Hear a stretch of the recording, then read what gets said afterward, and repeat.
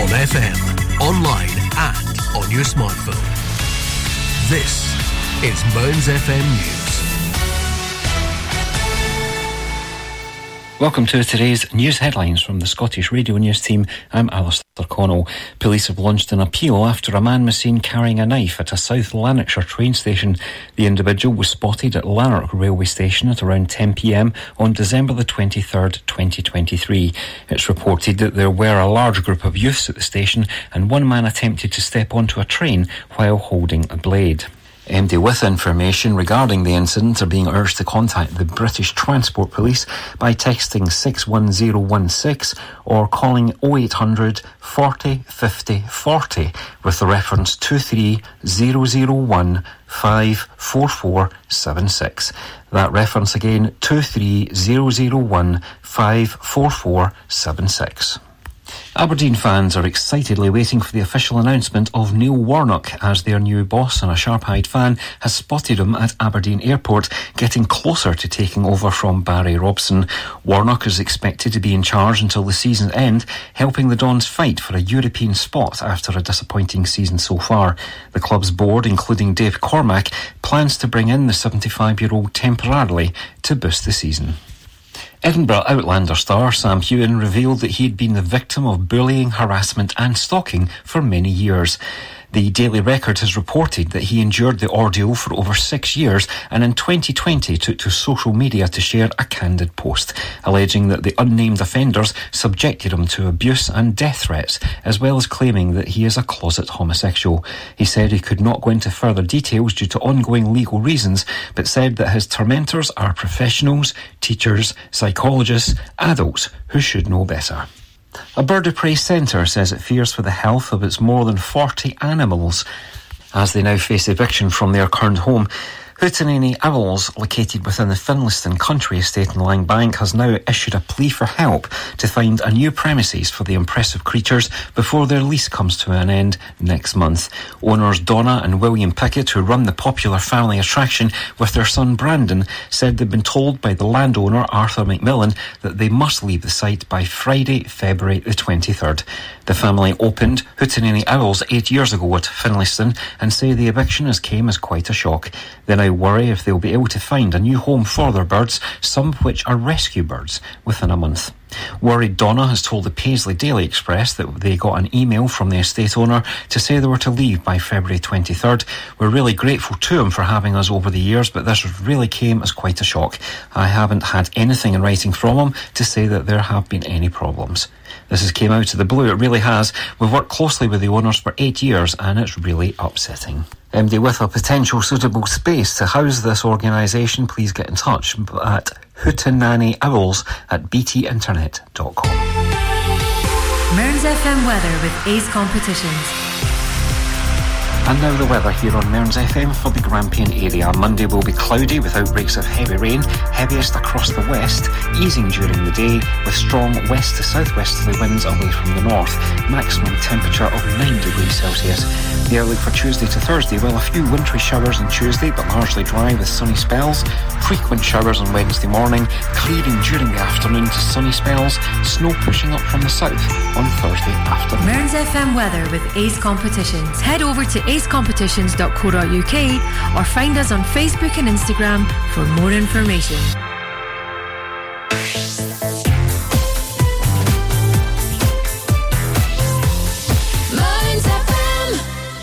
And so, another extraordinary week in UK politics with the spotlight firmly on Scotland as the COVID inquiry continues in Edinburgh. Conservative politicians have cried foul as Nicola Sturgeon confirms she's deleted her WhatsApp messages. And then the Scots Secretary Alistair Jagg tells the inquiry, yes, he's deleted his too. All of them.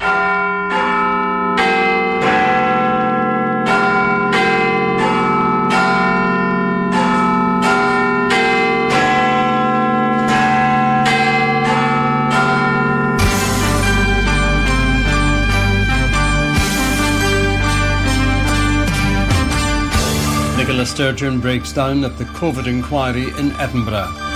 Alistair Jagg says he just doesn't believe her. and Labour demands she comes to Parliament to face questions. From Caledonia Media, I'm Charles Fletcher with Scotland's favourite political show, The Week in Holyrood. I was the First Minister when the pandemic struck. There's a large part of me wishes that I hadn't been, but I was, and I wanted to be the best First Minister I could be during that period. It's for others to judge the extent to which I succeeded. Well, I watched that yesterday, and I saw that passage, and I didn't believe it for a minute. I mean, I looked at that passage, and I thought back in my experiences, and I looked at her performance, and I thought she could cry from one eye if she wanted to. Matanva, Fiskama. Like her or loathe her, be in her tent or outside, you could not ignore Nicola Sturgeon. Scotland's longest-serving First Minister, the first female First Minister, winner of 8 consecutive elections. A year ago, Nicola Sturgeon was a star player on the global political stage. This week, the emotion was raw as she testified at the UK COVID inquiry that she did the best she could. You gave some previous evidence when you helpfully appeared in Module 1 about your ministerial experience, having been Health Secretary, Deputy First Minister and First Minister.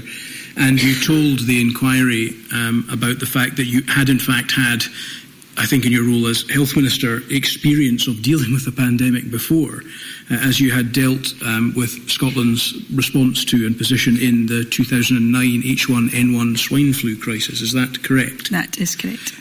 Although her ladyship is still to make determinations on the matter, it was suggested by a number of witnesses in Module 2 that the then Prime Minister, Mr Johnson, was the wrong Prime Minister for this crisis.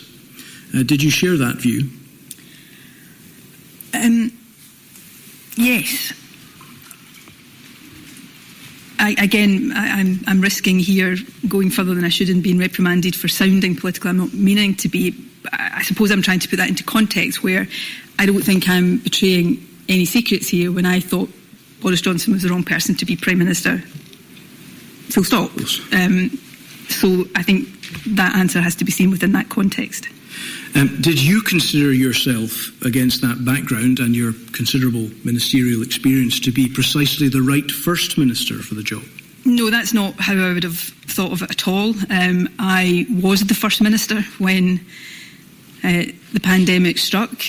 There's a large part of me wishes that I hadn't been, but I was, and I wanted to be the best First Minister I could be during that period. It's for others to judge the extent to which I succeeded. Thank you. It's undeniable that you had the previous experience of the H1N1 crisis. That's simply a fact. And that you had considerable experience in dealing with health matters, in particular as you had been Cabinet Secretary for Health. I'd be interested to know, Ms Sturgeon, whether in the juxtaposition between that simple state of affairs and your opinions shared by some others of Mr Johnson, that you saw a political opportunity in the fact that you were well equipped in your mind to deal with the response and he was not. No. The answer I gave you a moment ago about Boris Johnson, I don't remember thinking that in the moment. I've made the political comment about my views of Boris Johnson generally. In those early days of the pandemic, my view was, and my experience was, that we were all trying our best in almost impossible circumstances. To the next bit of your question, did I see an opportunity? I didn't see an opportunity of any description in COVID. I saw a threat, a risk, a catastrophe. My memories of the early part of 2020 in terms of how I was feeling and thinking and the emotions that I was experiencing was at first fear at what might be about to unfold and confront the country. At times, and I think, you've seen snippets of perhaps, the sort of human side of being a leader and a politician in these moments. At times in those early days, I I felt overwhelmed by the scale of what we were dealing with. And perhaps more than anything, I felt an overwhelming responsibility to do the best I could. And so the idea that in those horrendous days, weeks, I was thinking of a political opportunity, I find, well, it wasn't true. The former First Minister has been whipped, not least by Conservative politicians, for deleting her WhatsApp messages from the pandemic. This week, Scots Secretary Alistair Jack told the COVID inquiry he deleted his, all of them, to clear up some space on his phone. He also said he didn't believe Nicola Sturgeon's performance at the inquiry. We have heard that some of the areas, some of the boundaries were perhaps blurry at times. Would you agree? Yes, I think that was inevitable with the nature of public health being devolved. It's perhaps the result of public health being devolved, but also the all-encompassing societal nature of the virus, insofar as it impinged on almost every area of our lives. Yes, the virus knew no boundaries, and within the United Kingdom, I was always keen that wherever possible we were aligned, and a lot of the effort I put into was to try and have an aligned response across the UK. And as I say, there was much debate with the Scottish Government around the border, as they called it. Well, I mean, to me, and I said this many times then, it's a geographical border, not a physical border, and certainly the virus didn't respect any border. So I wanted us to be aligned as much as we possibly could be, understanding that under the public health response, which is the route that we went down, the public health was devolved to all the administrations. Before the pandemic struck, it would have been predictable, would it not, that a viral threat of this general nature would not respect man-made boundaries like borders or political constitutional settlements. Is that fair? That's very fair. What efforts were made in advance of the pandemic in order to try to clarify the respective areas of responsibility of the Scottish Government and the UK Government in the event that such a pandemic would hit? So I think that was an area that could have been better prepared for. Obviously, the devolution settlement happened in 1999. I think that would be one area that hadn't been prepared for. There was, within Schedule 5 of the devolution settlement, there is, should I say, the reservation of emergency powers. The Civil Contingencies Act is reserved. Health and safety is reserved across the United Kingdom. And maybe we could have used one of those to deal with the pandemic response. We didn't. We went with the devolved public health position. And I think I would hope, and I think it's in my recommendations in my witness statement, I would hope that we can plan better for another such event where we have a more centralised approach to our response, which will reduce the confusion that we saw with different rules that I didn't think made much difference to the outcomes, and the statistics prove that. Different rules for the sake of it. Confusing the public. I think we need to move away from that, have more of a centralised response, and use the devolved legislation for the delivery of that centralised response. And that would be a recommendation I have for the future. Do I take it from your suggestion that there were different rules for the sake of it, that's your assessment of the Scottish Government's approach to its public health responsibilities? I felt very strongly that the Scottish Government we would meet with them and tell them what our plans were in terms of as we move the rules and regulations. And I felt that they absorbed the information and then worked out how they could do it, but just slightly differently. And I felt that was a political manoeuvre on their behalf. We've heard and I think I've said that in my witness statement as well. To characterise the way in which the UK Government and Scottish Government interacted during this unprecedented medical emergency as tit for tat, or children squabbling with each other.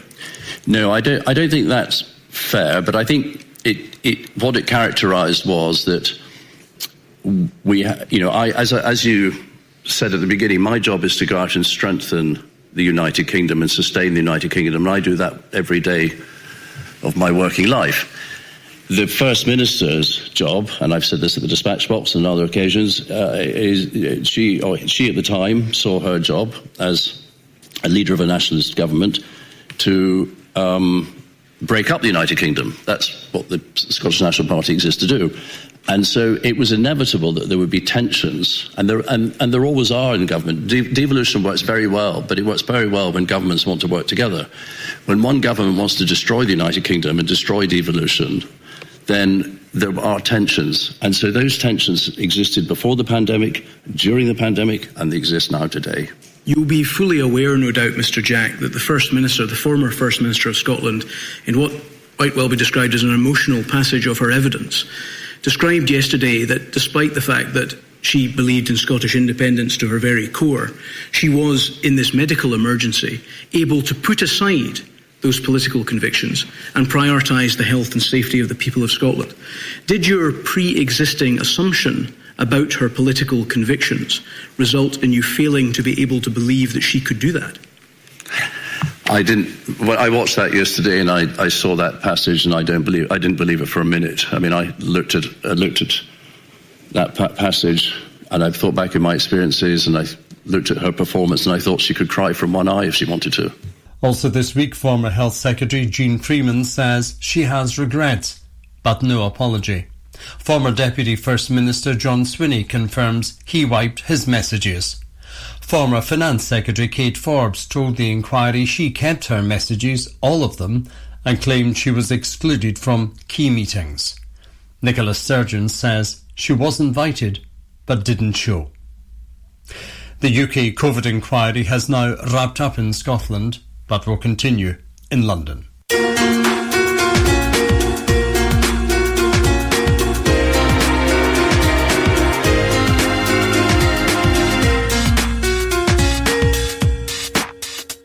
You're listening to The Week in Holyrood with Charles Fletcher. Thanks for your company. Time to go into the chamber here at the Scottish Parliament for questions to the First Minister.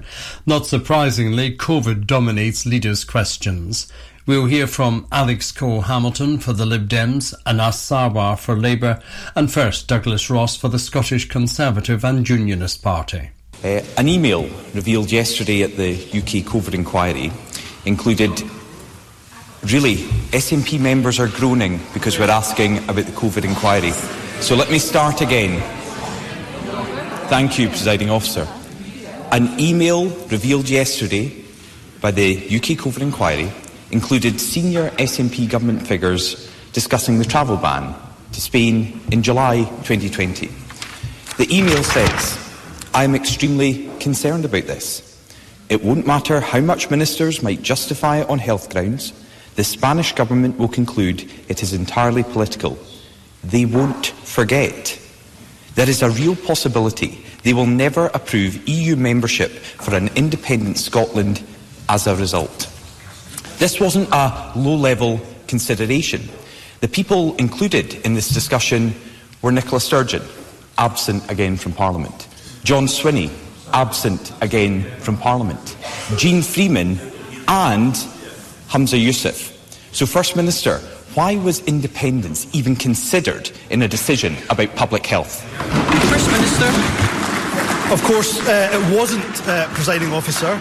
And Douglas Ross, when he says this email came from a senior SNP official, it was from a Scottish Government civil servant, not from John Swinney, nor Nicola Sturgeon, nor from myself, or indeed from Jean Freeman. To suggest the decision around Spain was made for any other reason than epidemiology, I'm afraid, is an absolute fantasy.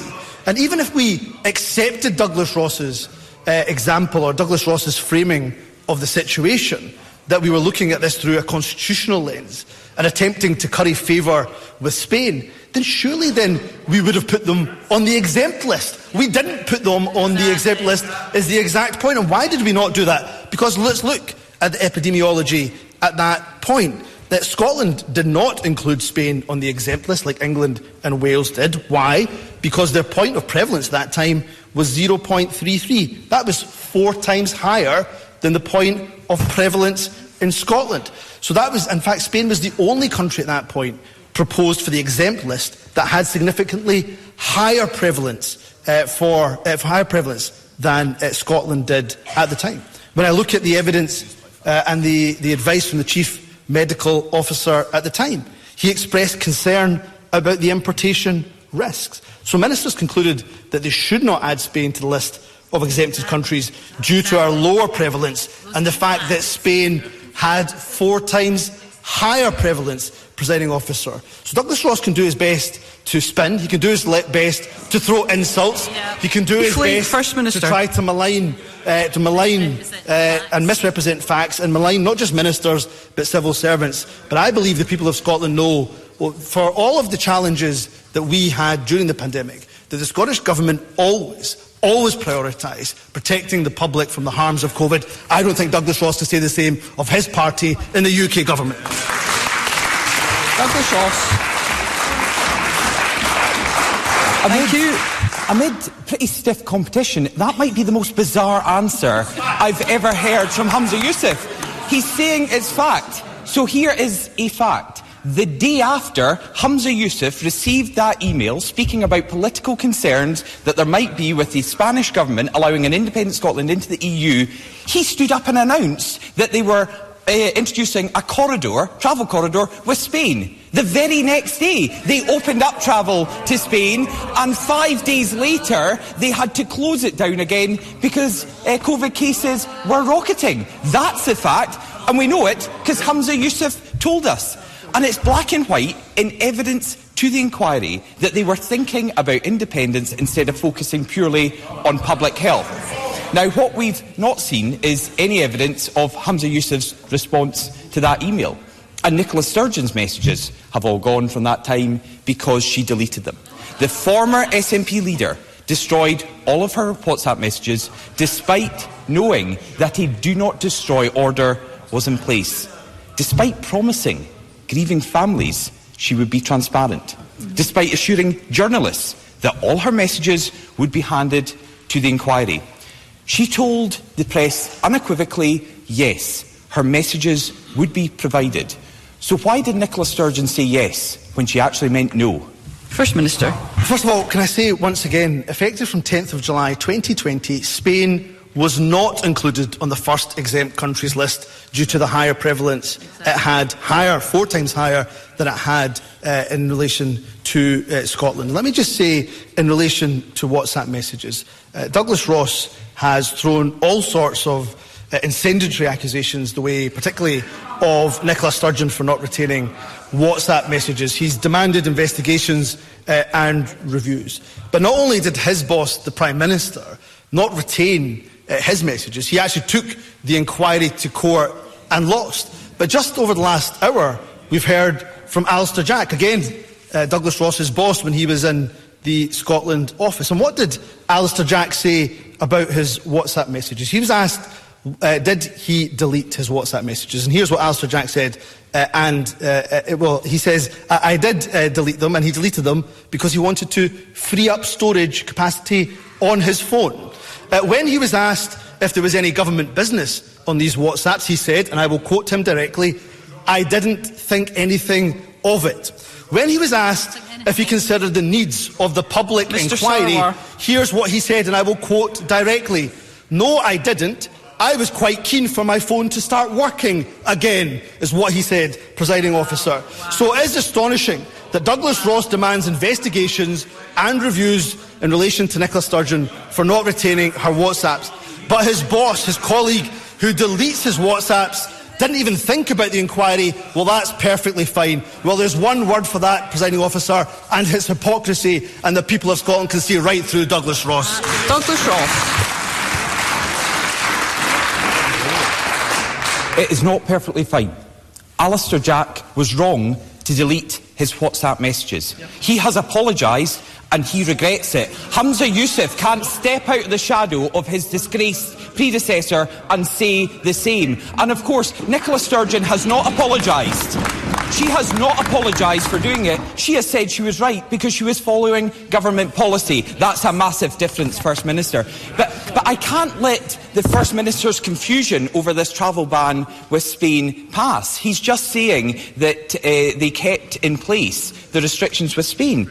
On the 20th of July, the day after that email was sent, Humza Yousaf said, and I quote, "We are able to lift the requirement for those travelling from Spain." 5 days later, he says the decision to exempt Spain earlier this week was taken when the data showed there was an improvement. The latest data has given us cause for concern to overturn that decision. So he definitely made a decision on the back of that email. Mr. Ross, can I just ask the front bench to please resist any temptation to contribute? Mr. Ross. Well, I think they're trying to come up with a story here, because what the First Minister has said so far does not match what he did in practice in 2020. But we know that the deleted WhatsApp messages were covering up major decisions from this SNP government. We know that because of the messages we have been able to see. Humza Yousaf, when he was then Health Secretary in charge of the NHS, joked with the National Clinical Director, Jason Leach. They laughed about false claims that children were hospitalised because of COVID. And in one revealing exchange, Humza Yousaf said this: "I'm winging it and will get found out sooner or later." First Minister, at what point do you think you were finally found out? First Minister. Presiding Officer, let's again look at the facts. Where Douglas Ross is right, of course, there was Spain initially not exempt from a travel corridor and then put on a travel corridor. Why were they? Because we have the data that the UK government presented by the London School of Hygiene. First Minister, do you know we have so many members who want to put questions to the First Minister? That would be more likely if we could get on with our session and if I don't have to keep asking front benches to resist the temptation to contribute when they shouldn't be. First Minister. Well, they don't want to listen to the facts, and the facts are this. That Douglas Ross, of course, said in his own response that the situation improved in Spain, and that is correct. The London School of Hygiene and Tropical Medicine showed a marked improvement in the position in Spain, with point prevalence going down to 0.015%. And that is the reason, of course, why they were then put on the exempt list. When the situation worsened, just a matter of days later actually, worsened considerably, all of the UK nations decided to take them off that exempt list. So again, we made the decisions for purely epidemiological reasons. And when it comes to the UK government and the messages that we have seen, can I remind Douglas Ross of what we've seen from the UK government and the messages that have been revealed? He had a Prime Minister, Boris Johnson, that Douglas Ross not only backed to the very end, invited to his party conference. Boris Johnson, who allegedly, according to the evidence we've heard, said, "Let the bodies pile up high." When discussing long COVID, he called it, and forgive me, Presiding Officer, for the language, bollocks. We had a Prime Minister, Boris Johnson, who partied in number 10 while loved ones missed the funerals of their relatives. So yes, we could have done better when it came to the retention of informal messages. But when it comes to steering this country through some of its darkest days, I'm very pleased we had Nicola Sturgeon in charge here in the Scottish Government, as opposed to Boris Johnson. I would remind all members of the need for courtesy, and members, I would be grateful if you could desist for a moment. Just let's remind one another of the need for courtesy and respect in this chamber, and that applies to using quotations, to use words that might otherwise be regarded as unparliamentary. I'm also very conscious, as I've said, of the numbers who wish to put questions today, and I would be grateful for more concise questions and responses. And I call Douglas Ross. Even after yesterday's evidence from the former First Minister, the words we've heard from the COVID-bereaved Humza Yousaf still backs her to the hilt. And that tells you everything you need to know about this First Minister, who is simply the continuity candidate for Team Sturgeon. But as Health Secretary during the pandemic, he joked about not knowing what he was doing. When he sent that message, by that stage, 10,000 people in Scotland had already lost their lives from COVID. But he wasn't the only one that's been found out. Nicola Sturgeon destroyed evidence on an industrial scale. The SNP government considered independence for key decisions. They did things for purely political reasons. They broke promises to grieving families and the public who sacrificed so much. Hamza Yusuf was winging it, but hasn't the whole SNP government been found out? First Minister. Presiding Officer, I go back to the point that I've made several times in these exchanges over the weeks, that I absolutely accept wholeheartedly that a retention policy on informal communications clearly could have and should have been better. That's why, of course, I've commissioned that externally led review. But on the big calls, many of the decisions that we made helped to save lives. If we look at some of the evidence that's been presented to the COVID inquiry, if you look at the evidence from Professor Sir Ian Diamond, and Jackie Bailey shouting she may want to listen actually to the evidence by Professor Sir Ian Diamond. He's the Chief Executive of the UK Stats Authority and UK National Statistician. He gave details of age standardised mortality rates per 100,000 right across the four nations. This is his data, not my data. And that analysis shows that in Scotland, of course, we had the lowest level of deaths per 100,000 according to the ASMR data. Now, every single one of those lives lost is undoubtedly a tragedy. In fact, many of my colleagues on these benches lost a loved one to COVID. But on those calls, the decisions we made have helped to save lives. Let's look at what the World Health Organization said, and again, not my data, the World Health Organization's data. They estimated that 22,138,000 lives in Scotland were saved as a direct result of the COVID-19 vaccination programme. So I accept fully that when it comes to informal communications, we could have and should have done better. There are also other decisions which, of course, we look at and we think we could have perhaps moved quicker or moved earlier or done things differently. So while political opponents may well try to rewrite history and engage in, frankly, smears, insults briefly, please, First towards Minister. Government ministers and civil servants, I can stand up here and say that I know that every single day of that pandemic, Nicola Sturgeon, the rest of us in the Scottish Government, civil servants included, worked for one reason and one reason only: to protect the people of Scotland from the harms of COVID. Politics change but never stop. It affects everything we do. I'm Charles Fletcher with The Week in Holyrood. Join me here for coverage of the Scottish, UK and European Parliaments. It's a crucial election year where you once again have a choice. Who's in, who's out, the ups, the downs. Join me, Charles Fletcher, bringing Holyrood home.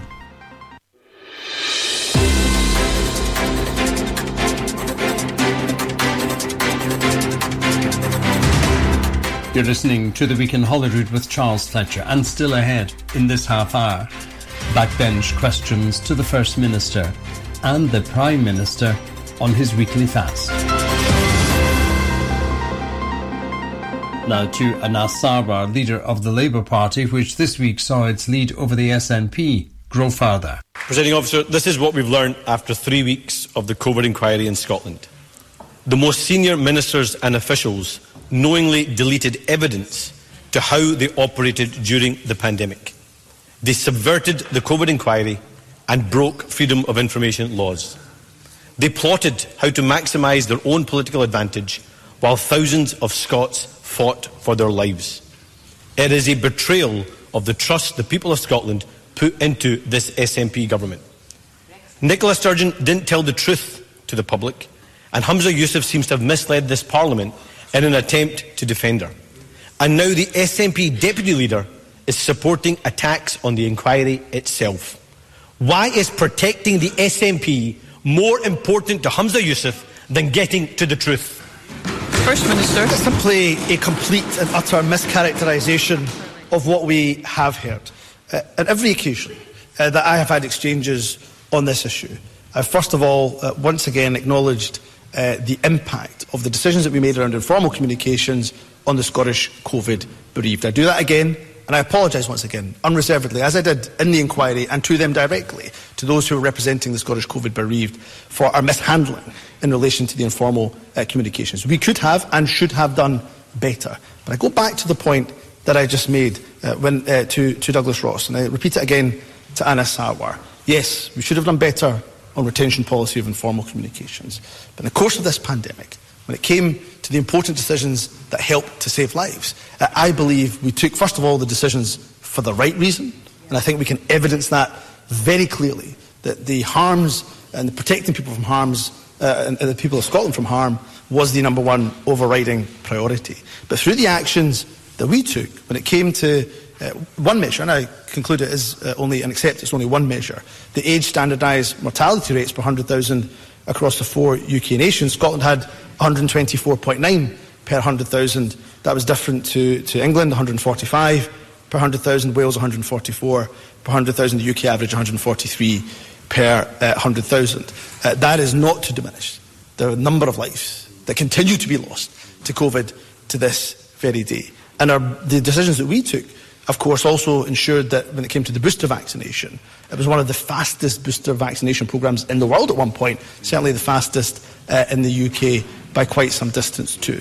So yes, we could have and should have done better. I accept fully on message retention. I, of course, handed over the messages that I had and questioned about them for almost 3 hours. But on the big calls that help to save lives, I believe we can evidence, and we've seen the evidence, that not only did we do it for the right reason, but our interventions help to save lives here in Scotland. Anna Sarwar. Presiding Officer, ministers and officials knowingly deleted evidence for the COVID inquiry, and the answer to this betrayal of the Scottish people, a review into how the Scottish Government records information. In 2020, when we had the Salmon inquiry and there were accusations of a cover-up, what did they do? Promise a review.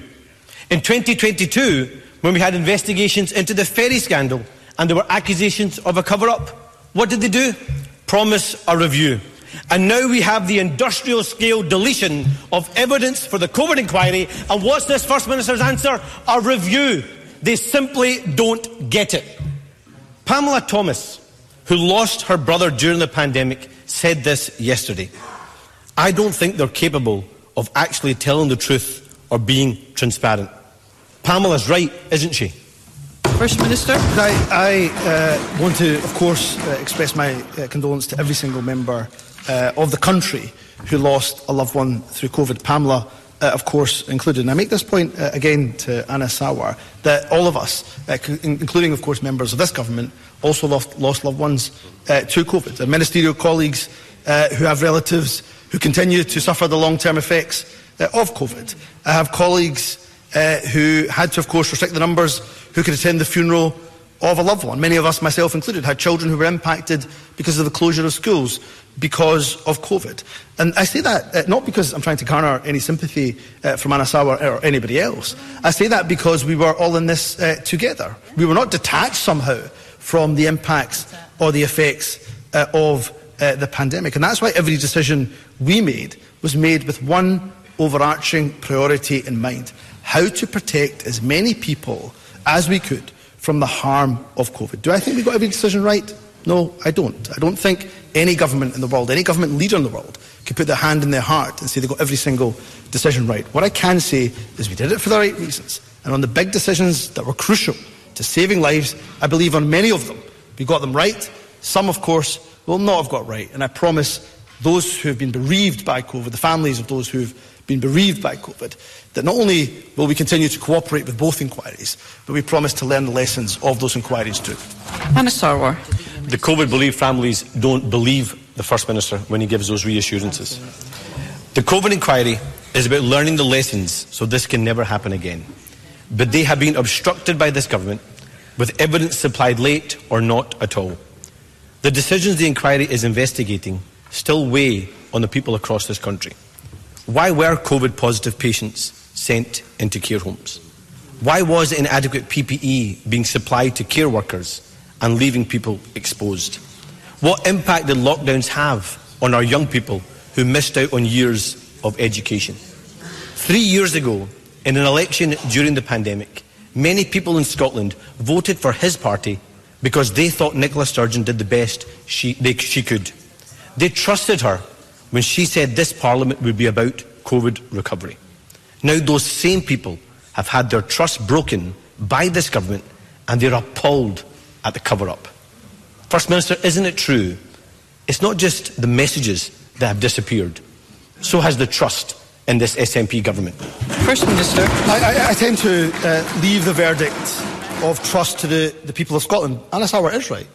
One of the major factors of why the SNP is back into power is because of our handling over the course of the pandemic. And that wasn't judged Anas Howard shouting, wow, I'm saying to Anas that he's absolutely correct and one of the reasons why we're standing here. What I don't think was an issue during the 2021 elections was our retention policy, our record management policy. It was whether or not we got the calls right in relation to the vaccination programme. It's whether, of course, we did the right thing in terms of introducing non-pharmaceutical interventions. Anas Howard talks about, in his words, an industrial scale deletion. We handed over 28,000 WhatsApp messages and 19,000 documents. Anas Howard is right to ask questions about care homes, around PPE, about lockdown and its impacts. These are exactly the questions the inquiry is examining. And this suggestion from Anas Howard that somehow we're not being transparent, can I remind Anas Howard that not only are we cooperating with a UK inquiry, we're the only nation in the UK to specifically establish an inquiry in our country. And we'll also be cooperating with that Scottish inquiry too. Nicola Sturgeon, over 250 media briefings. Ministers in this government attended this Parliament not on dozens of occasions, but hundreds of occasions explaining the reason why we took decisions. And Presiding Officer, I go back to the very central point here. We didn't get everything right, and certainly not in relation to retention of messages. What we did get right and what we did do is the intention behind our decisions was to protect people from harm. And what we did, according to the World Health Organisations, through the interventions we took, helped to save over 23,000 people's lives. Those are 23,000 people that would not be here if it was not for vaccinations, if it was not for the non-pharmaceutical interventions and the decisions that this government took. And I make no apologies for that. And the last of the leaders' questions in this session is from Alex Cole-Hamilton for the Lib Dems. Presiding Officer, we did hear striking testimony from the former First Minister at the inquiry yesterday about a personal phone on which she retained WhatsApp messages for the Salmond inquiry but deleted them for every aspect of the pandemic, forever denying the bereaved families an insight into the mind of the person who held all of the power. About hospitality rules seemingly made up at random, sending some businesses to the wall, unanswered questions about care homes, about school closures, and a secret central committee in charge, it seems, of everything, about which the Finance Secretary knew nothing and of which there are no minutes. A government within a government. Humza Yousaf saw all of this and yet did nothing.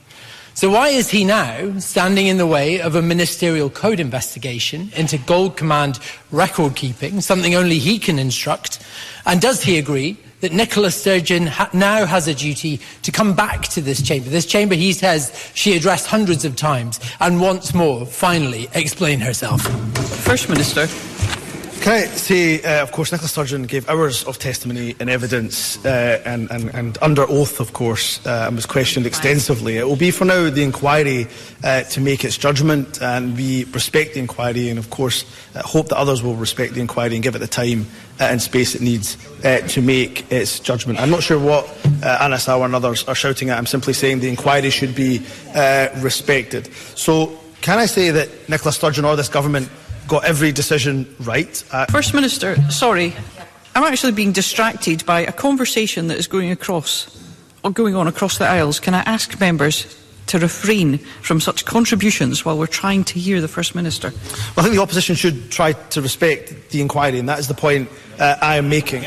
And I can say without a shadow of a doubt, as I've already said before, that overriding priority was always to protect the people of Scotland from COVID harm. And Nicola Sturgeon's leadership was in stark contrast to leadership we saw in other parts of the United Kingdom. And she may not have got every decision right. This government may not have got every decision right. I accept that fully. But it's for the inquiry to examine and to explore that issue. On Gold Command meeting minutes that Alex Cole-Hamilton has asked me about, yes, the government is urgently examining, exploring and will hand over to the inquiry any notes that we have on Gold Command minutes and meetings. To London and the House of Commons, SNP Westminster leader Stephen Flynn. Mr Speaker, when the Tories scrapped the cap on bankers' bonuses in the autumn during a cost of living crisis, the Labour Party rightly opposed it. Yet here we are, just 3 months later, and the Labour Party support scrapping the cap on bankers' bonuses. Shameful. But is the Prime Minister comforted by the fact that he's now no longer alone in this House on being completely out of touch with public opinion? Well, Mr Speaker, as I said at the time, We supported the decision of the independent regulator because this was the right thing for financial stability. But that, Mr. Speaker, is because on this side of the House, we have a set of convictions and we have a plan and we stick to it. But he's absolutely right to point out the flip-flopping and U-turning and no convictions of the party opposite. Of course, Mr. Speaker, scrapping the cap on bankers' bonuses was only made possible due to Brexit. So what the Westminster parties are now telling the public is that it's okay for bankers to have unlimited Brexit bonuses, but for the public sitting at home, struggling to feed their families, they have to suck up and deal with the additional food price costs as a result of Brexit red tape. That is the cost, and that is the reality of broken Brexit Britain. Isn't it the case that the great achievement of this Tory government is getting the Labour Party to agree to that bleak future? Prime Minister. Mr. Speaker, we're actually delivering benefits for people across Scotland, not just least in new free trade deals that are opening up markets for Scottish exporters, free ports that are attracting jobs and investment, the Brexit pubs guarantee, cutting the cost of a pint in Scottish pubs. But when he talks about the cost of living, Mr. Speaker, the thing that he could do most to help is make sure that Scotland isn't the highest tax part of the United Kingdom. And it's not just for high earners, Mr. Speaker. Everybody earning £28,500 or more is paying more tax in Scotland than they would in England, thanks to the SNP. Now, the Prime Minister may sound fit and healthy, but I wonder if he's hungry. I only ask because friends of the PM in Westminster have revealed he has a habit of fasting from Sunday night until Tuesday.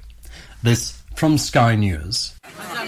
Black tea, black coffee and water are the only things the Prime Minister consumes for 36 hours of his week. Rishi Sunak's habit of fasting is already known, but the duration certainly isn't. The Sunday Times revealing he doesn't eat anything from 5 p.m. on a Sunday to 5 a.m. on a Tuesday. A nod to his Hindu religion. He goes for extended periods of time without eating. The diet is used by some to lose weight, and its supporters say it has a raft of health benefits. But can people go without food? I've come to this food market to find out. Could you make a big decision on an empty stomach? It wouldn't be a smart decision on an empty stomach, that's for sure. When I'm fasted, I've got a lot more kind of a clearer mind, a lot more mental clarity. The only time I think I've ever fasted is when I've had a terrible hangover. I did it for quite a while, but I think it wasn't much fun for people around me because I was hangry a lot of the time. Hangry or not, is this an insight into the PM on an empty stomach? This, the response to a Sky News correspondent last Monday. Will Jeremy Hunt be the Chancellor at the time of the election? Yes, and I've said that multiple times before. That's not new information. But what is being discovered are the potential benefits of fasting for some, including on the metabolism. It might have some benefit for the way the biological pathways work, with regulating them and possibly making them work better. But comparing it to somebody who's on a really good pattern of eating, there's going to be very little difference in the long term. For people that have turned up here, not everyone's keen on missing out. When it comes to running the country, the Prime Minister might have the answers, but on this, it's probably best to ask a doctor. Amelia Harper, Sky News. Now back to the chamber here at Holyrood as we begin backbench questions. In the chair is Presiding Officer Alison Johnston. Question number 6, Jackie Gailey. To ask the First Minister when the Scottish Government expects the remainder of the national treatment centres to be opened in light of reports that NHS capital infrastructure projects have been paused. First Minister.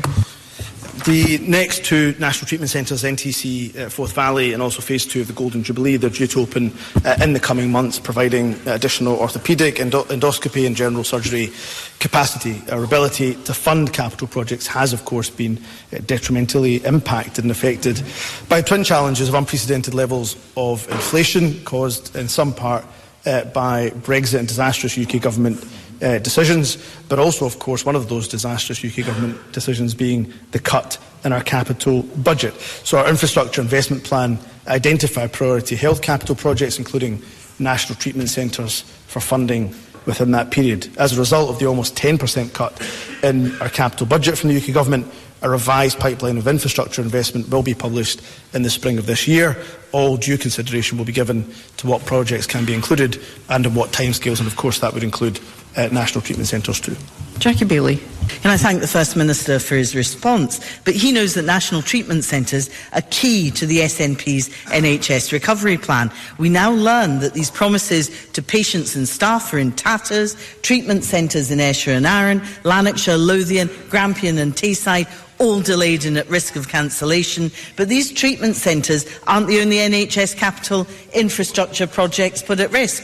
Aberdeen Bed Family Hospital and Anchor Centre, delayed. Institute of Neurosciences in Glasgow, delayed. Monkland's replacement project in Lanarkshire, delayed.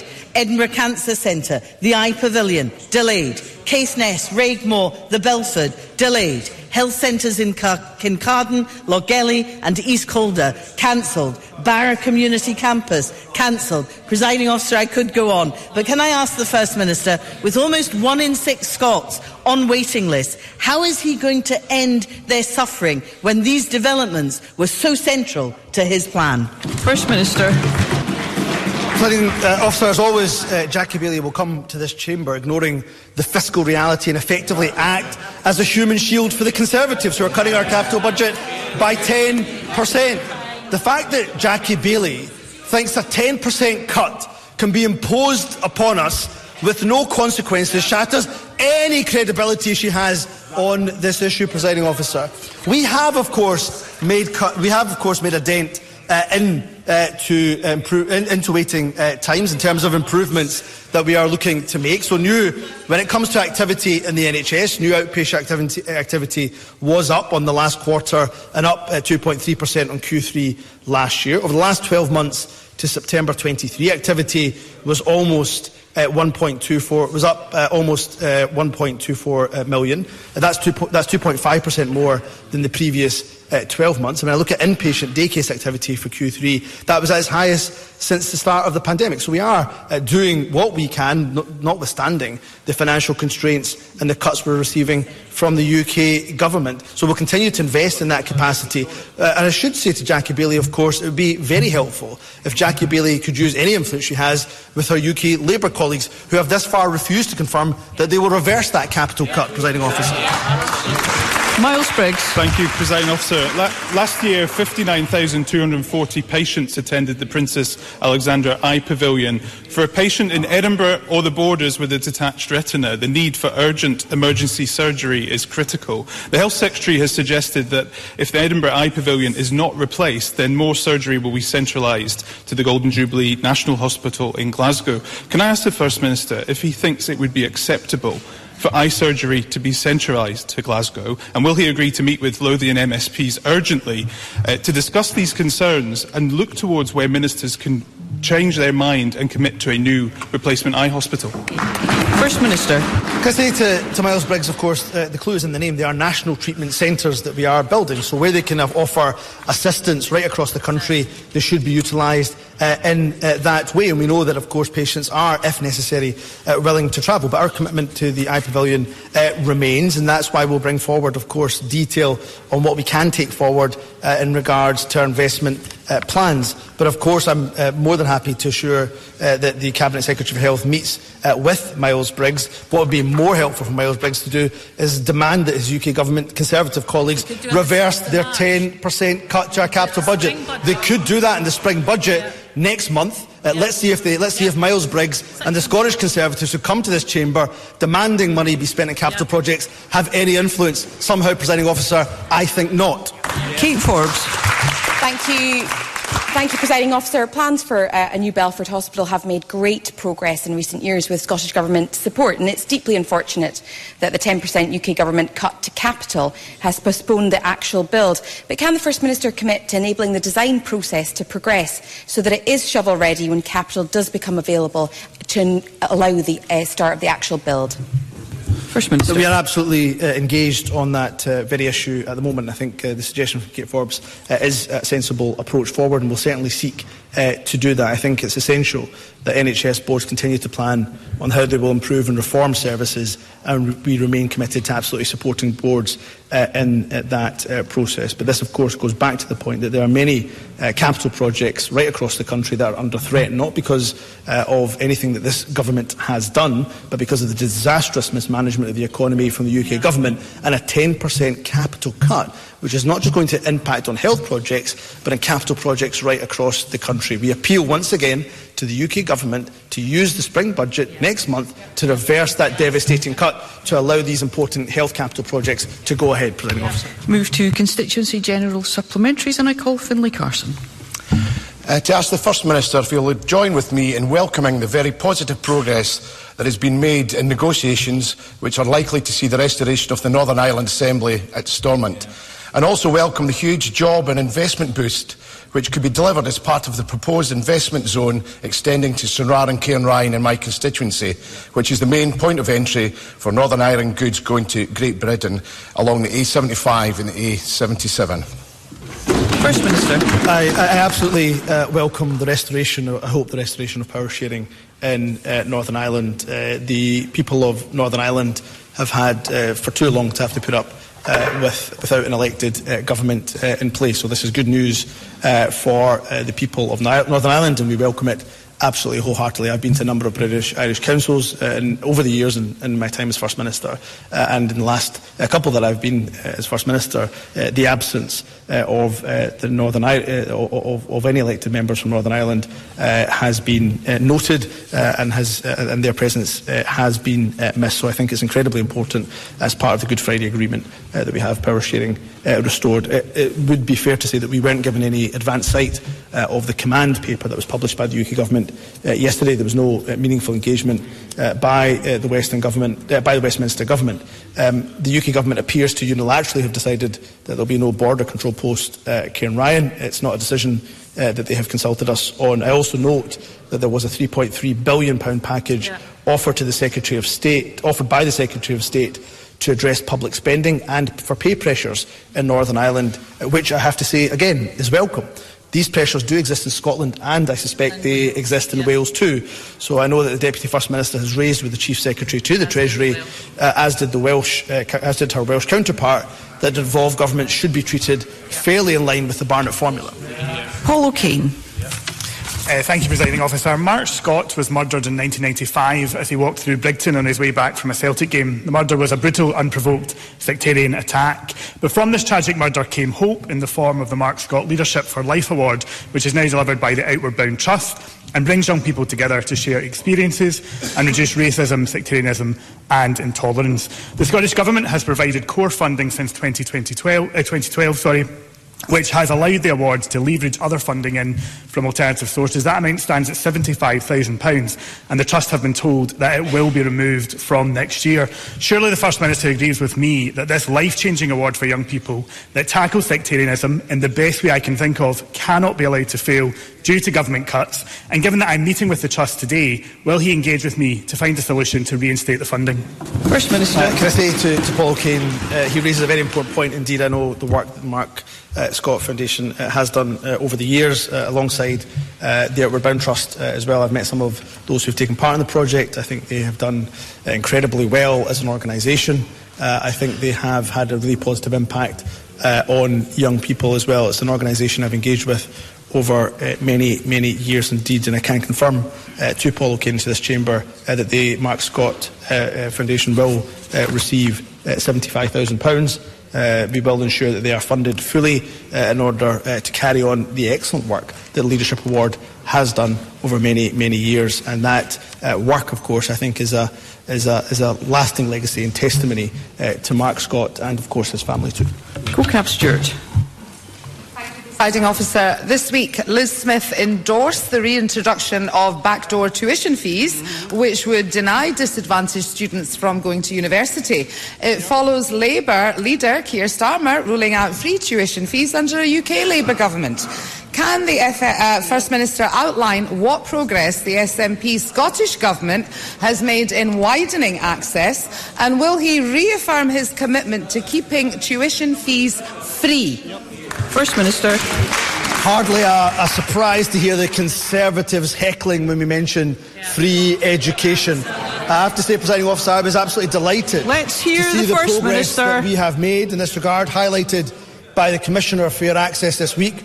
A 45% increase in students from our most deprived communities entering university since 2013-2014. No wonder the Conservatives were groaning. They don't like it, Presiding Officer, one single bit. The Commissioner also points out that this increase has not been at the expense of other cohorts of Scottish students, with increases in home students right across the board. So unlike Labour and the Conservatives, we are absolutely